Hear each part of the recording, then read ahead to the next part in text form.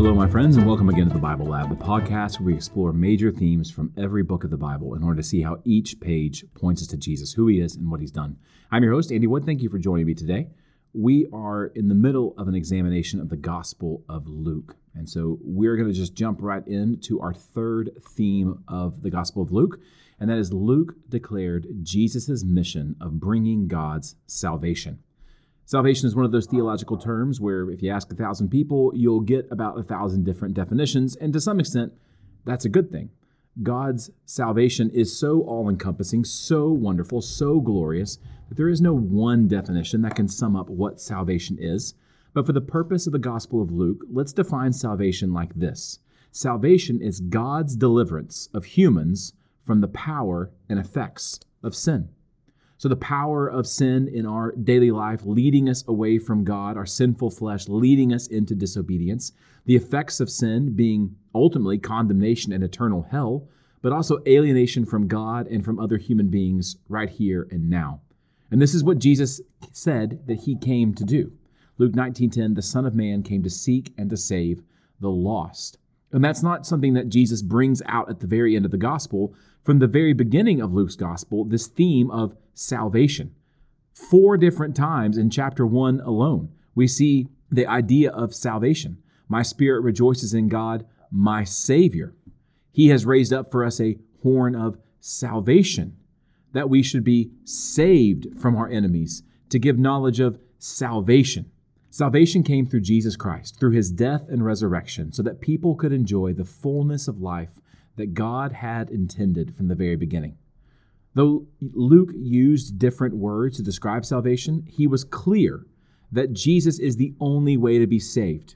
Closely connected with the idea of salvation is the idea of the kingdom of God. In one sense, salvation is a transfer of citizenship.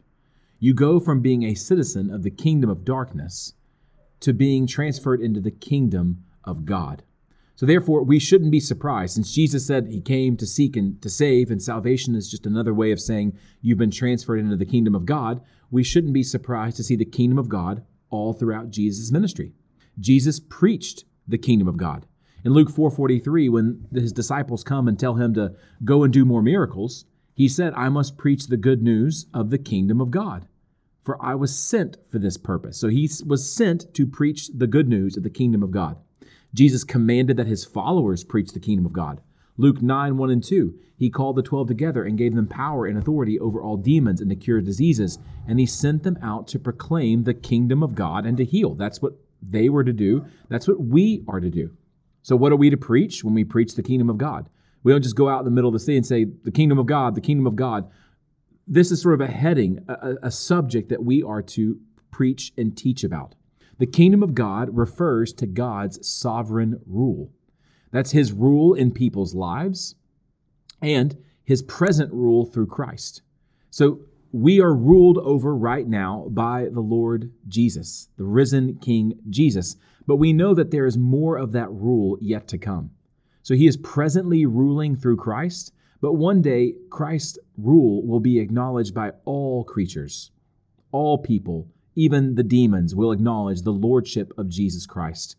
This is what we long for, and this is what we pray for. When you look around the world right now, you don't see a lot of evidence that Jesus is currently reigning, and it can often be difficult to believe that he ever will. So how do we answer that question when people come to us and say, how can you be so certain that Jesus is reigning? We answer it by teaching something called inaugurated eschatology. Inaugurated eschatology is a fairly simple concept, despite the fairly confusing name. And here's what inaugurated eschatology means. Eschatology meaning the study of the last days, and inaugurated meaning something that has begun, a term of office that has begun. So the inaugurated part of the eschatology is that Jesus is the Davidic Messiah whose kingdom began during his lifetime. Jesus' birth and his ministry on earth was his waging a victorious campaign against the forces of darkness, and he won the ultimate victory at the cross and at his resurrection. So he is the Davidic ruler. His reign began and is continuing and will continue for all time. But the eschatology part of an inaugurated eschatology is that Jesus' kingdom would not reach full expression until the future. So do we already have the blessings of the kingdom? Yes. Do we have the fullness of the blessings of the kingdom? No. For that, we wait for the return of Jesus. To demonstrate this idea of an inaugurated eschatology, Jesus tells us parables, most of which in the Gospels, and Luke is no exception, are about the kingdom of God. So I'm going to read a couple of these to you and make a few comments. The first is the parable of the 10 minas. This is in Luke 19:11 through 27. As they heard these things, he proceeded to tell a parable, because he was near to Jerusalem and because they supposed that the kingdom of God was to appear immediately. Remember, they thought Jesus was a political military Messiah, that he was going to go into Jerusalem and kick the Romans out, and that they would be back on top of the world in just a week's time. And so Jesus tells a parable to correct that misconception. He said, therefore, a nobleman went into a far country to receive for himself a kingdom and then return. Calling 10 of his servants, he gave them 10 minas and said to them, engage in business until I come. But his citizens hated him and sent a delegation after him, saying, we don't want this man to reign over us. When he returned, having received the kingdom, he ordered those servants to whom he had given the money to be called to him, that he might know what they had gained by doing business. The first came to him, saying, Lord, your mina has made 10 minas more. And he said to him, well done, good servant, because you've been faithful in a very little, you shall have authority over 10 cities. And the second came, saying, Lord, your mina has made 5 minas. And he said to him, and you are to be over 5 cities. Then another came, saying, Lord, here is your mina, which I kept laid away in a handkerchief. For I was afraid of you, because you are a severe man. You take what you did not deposit, and reap what you did not sow. He said to him, I will condemn you with your own words, you wicked servant. You know that I was a severe man, taking what I did not deposit and reaping what I did not sow? Why then did you not put my money in the bank, and at my coming I might have collected with interest? And he said to those who stood by, take the mina from him, and give it to the one who has the 10 minas. And they said to him, Lord, he has 10 minas. I tell you that to everyone who has, more will be given. But for the one who has not, even what he has will be taken away. But as for those enemies of mine, who did not want me to reign over them, bring them here and slaughter them before me. Notice that the nobleman had current authority. He's already a nobleman. He's not some no-name commoner trying to take the throne. He already has current authority. Notice that the nobleman goes away to receive the kingdom. And notice that the nobleman returned, ready to act with full kingship. This is a picture of Jesus' reign. He has authority. He has gone away to receive the kingdom, and he's going to return, and he's going to act in his fullness as the king. And when the Lord Jesus returns, there will be no more patience, no more mercy extended to his enemies. There will only be judgment and wrath. Now, we think kings should conquer and kill their enemies, but Jesus shows us that God's kingdom is going to triumph in a very unexpected way, and that's through Jesus' death and exaltation. So Luke emphasizes how Jesus' death fits into God's plan, and therefore fulfilled the Old Testament prophecies regarding the suffering servant Messiah. As Jesus was walking with his disciples, he would predict his own death over and over again. For example, in Luke 18:31 through 33, it says, and taking the 12, Jesus said to them, see, we're going up to Jerusalem, and everything that is written about the Son of Man by the prophets will be accomplished. For he will be delivered over to the Gentiles and will be mocked and shamefully treated and spit upon. And after flogging him, they will kill him, and on the 3rd day he will rise. Now, as we know, the disciples did not understand this, and take it easy on the disciples. For the disciples, the idea of a crucified Messiah makes about as much sense as a 4-sided triangle. If you don't remember your geometry, that's fine. There are no 4-sided triangles. And to a Jewish person, there are no crucified, defeated messiahs. That doesn't make any sense. But this is what Jesus has come to do, to conquer his enemies by dying for them and making them his friends. After his resurrection, Jesus taught his disciples that the Old Testament had predicted all of this for those who had eyes to see. Luke 24:25 and 27, it says, and Jesus said to them, O foolish ones, and slow of heart to believe all that the prophets had spoken. Was it not necessary that the Christ should suffer these things and enter into his glory? And beginning with Moses and all the prophets, he interpreted them in all the scriptures the things concerning himself. Jesus died for us in accordance with God's plan for salvation from sin. This was not a rogue mission apart from the will of God. This was the will of God. Now, Luke more often linked salvation with the resurrection and ascension than with the cross. For Luke, the resurrection and the ascension were the Father's amen to Jesus' it is finished. Because as Luke would understand it, and he's entirely right, under the inspiration of the Holy Spirit, of course, if there is no resurrection and ascension, the cross was a failure. So Luke isn't saying to us the cross doesn't matter. He's simply demonstrating the effectiveness of the cross by focusing on the resurrection and the ascension. Luke is the only writer to mention the ascension, and he does it twice. He ends his gospel with the ascension of Jesus, and he begins the book of Acts, part 2 of his great 2-volume work, with the ascension of Jesus. Luke 24:50-53 says, "And he led them out as far as Bethany, and lifting up his hands, he blessed them. While he blessed them, he parted from them and was carried up into heaven. And they worshipped him and returned to Jerusalem with great joy and were continually in the temple, blessing God." So from heaven, the exalted Jesus continues to act today in the life of the church. Acts 2:32-33 says, "This Jesus God raised up, and of that we are all witnesses. Being therefore exalted at the right hand of God, and having received from the Father the promise of the Holy Spirit, he has poured out this that you yourselves are seeing and hearing."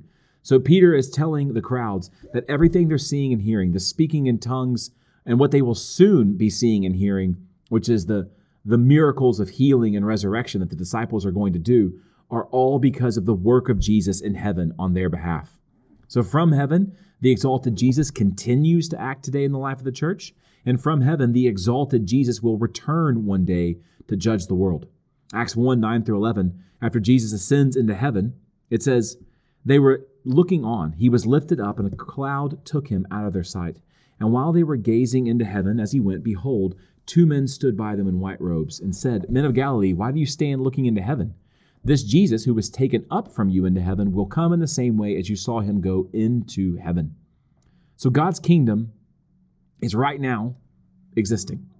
If you're a Christian, you are in God's kingdom, no matter what country you live in. But God's kingdom is not yet here in its fullness. For that, we await the return of Jesus. So God's kingdom is where we are to some extent. Before we were a Christian, we were outside of the kingdom. So how did we get in? Right? It's not because we were smart. We didn't solve a puzzle. We didn't win the lottery. How did we get into the kingdom? And we got into the kingdom through repentance and conversion. According to Luke and according to all of Scripture, salvation comes by repentance, by turning away from sin. That's what it means to repent, to turn away from something. So more than any other gospel writer, Luke emphasizes Jesus' teaching on repentance. Just a small sample here. Luke 5:32, Jesus says he's not come to call the righteous, of which there are none, but he means, I didn't come to call people who think they're righteous. I came to call sinners to repentance. And then Luke 13:1-9, it says, "There were some present at that time who told him about the Galileans whose blood Pilate had mingled with their sacrifices." So there's a group of Galileans, remember that's where Jesus grew up, and they had been killed at the synagogue. So Pilate had sent soldiers in to kill them while they were offering sacrifices. That's what it means with this, that their blood had been mingled with the sacrifices. And then verse 2, "And Jesus answered them, 'Do you think that these Galileans were worse sinners than all the other Galileans because they suffered in this way? No, I tell you, but unless you repent, you will all likewise perish.'"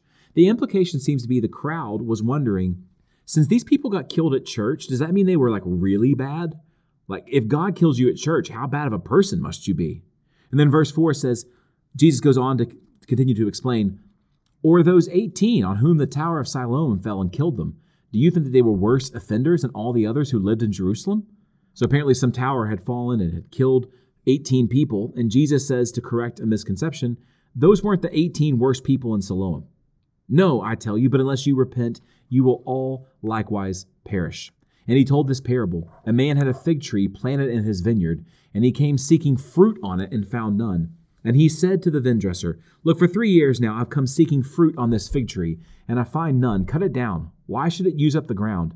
And he answered him, 'Sir, let it alone this year also, until I dig around it and put on manure. Then if it should bear fruit next year, well and good, but if not, you can cut it down.'" Now, what's the connection here between this teaching of Jesus and this parable of Jesus? Repentance. What is the fruit the owner wants to see? He wants to see repentance. This is what God is after. This is what he's looking for. And then one more, Luke 15:10, Jesus says, "Just so I tell you, there is joy before the angels of God over one sinner who repents." So for Luke and for all of Scripture, Jesus is not just another good person teaching good people how to be good. You don't need someone like that. Right? You got YouTube. You've got the internet. You've got books. You don't need Jesus if all he's here to do is to teach you how to be a good person. No, Jesus' mission is of eternal importance to everyone because he is the only Savior. He is the only Savior, and he is only the Savior for those who repent of sin and put their trust in him. So the next time we come together, Lord willing, my friends, we're going to look at Jesus' mission to bring salvation, not just for a few, but for all people. But for now, take up and read. God bless.